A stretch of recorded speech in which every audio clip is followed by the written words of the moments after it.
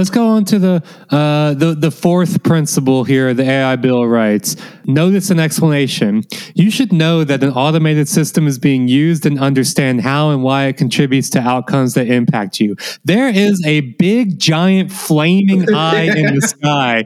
Buddy, you know the ISR. And if you can't see that eye, let me tell you, you're going to feel it. You're going to feel something on the back of your neck, some sweat, a chill.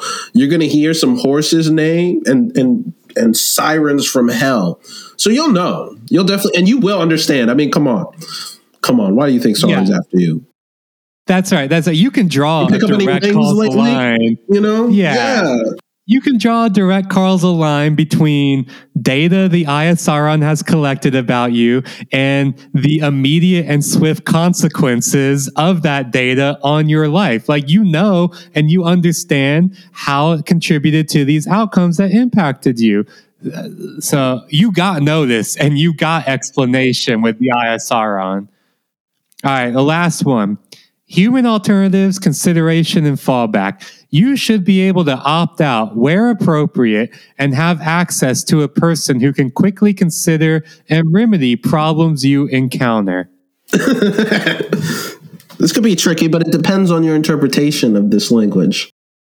Yeah, and it doesn't actually give any, like, you know, it doesn't give any requirements for what opting out means or how you opt out. If you got the One Ring, you can opt out of the ISRon.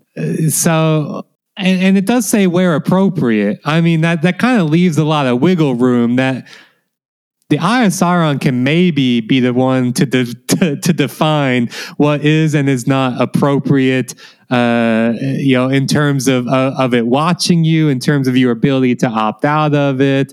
You know, it says here, appropriateness should be determined based on reasonable expectations in a given context and with a focus on ensuring broad accessibility and protecting the public from especially harmful impacts. Now, it is actually you know, a kind of legally open question about the reasonable expectation to privacy people have in public spaces.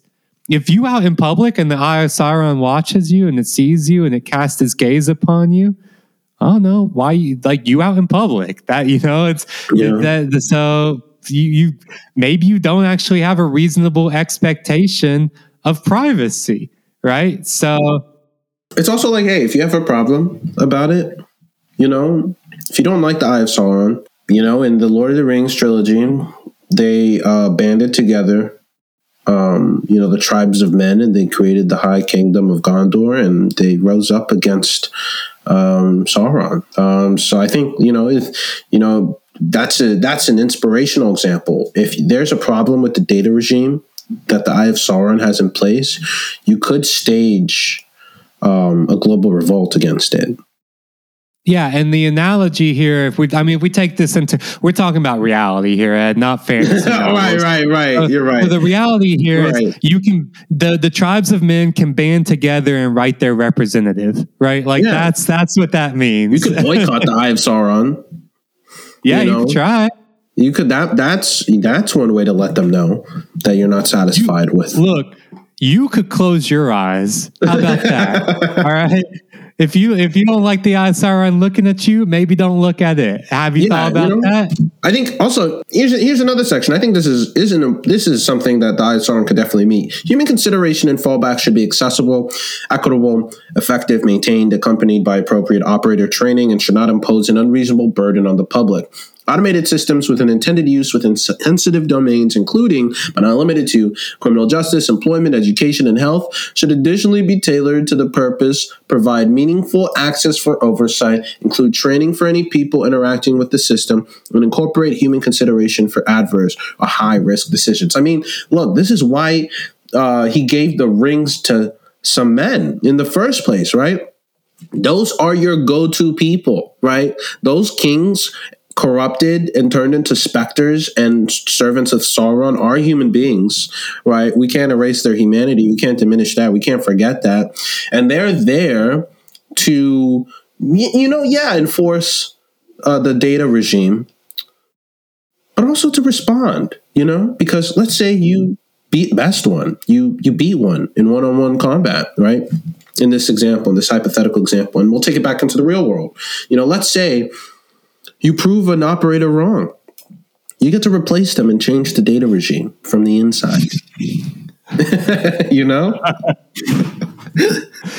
That's right. It's the rules of Mortal Kombat. We're bringing duels back, folks. I've been on this. The rules of Mortal Kombat require you can challenge anybody to Mortal Kombat and take their role. It's called the Santa Clause. If you kill Santa, you become Santa. Mm-hmm. That's right. You get to wear the hat. You put on that hat and it's yours. That sleigh is yours, baby. I am actually a bit worried at how easily the Eye of Sauron adhered to most of these, and we had to do a little bit of creative interpretation for it to adhere to some of them, but for most, but that's what lawyers are for, right? Yeah, that's why they get paid a lot of money, is to do creative interpretation. We could try to push against it hard, right? We could talk about, there's a section where they say civil rights, civil liberties, and privacy, including freedom of speech, voting, and protections from discrimination, excessive punishment, unlawful surveillance, and violations of privacy and other freedoms in both public and private sector contexts. And, I think this would be a fair criticism someone would make. Hey,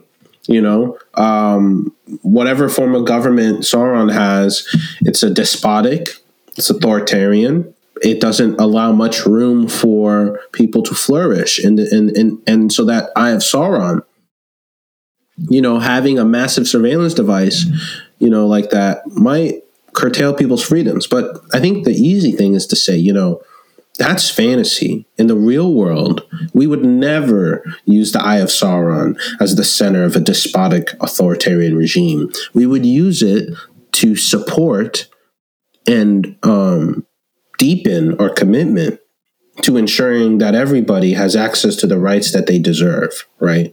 With the Eye of Sauron, we might even realize we don't need some of these rights, that you don't have to have freedom of speech because it will know what you're thinking and can accommodate accordingly. You don't have to vote because the decisions have already been made, because we understand you on such a deep granular level because of the data that's being extracted. That your civil rights and liberties will be respected to the extent which they can preserve this system for everybody else, and that your privacy is there in a different form, but, in a form, right? And that it's not excessive punishment. It's the right amount of punishment. It's not protection from discrimination.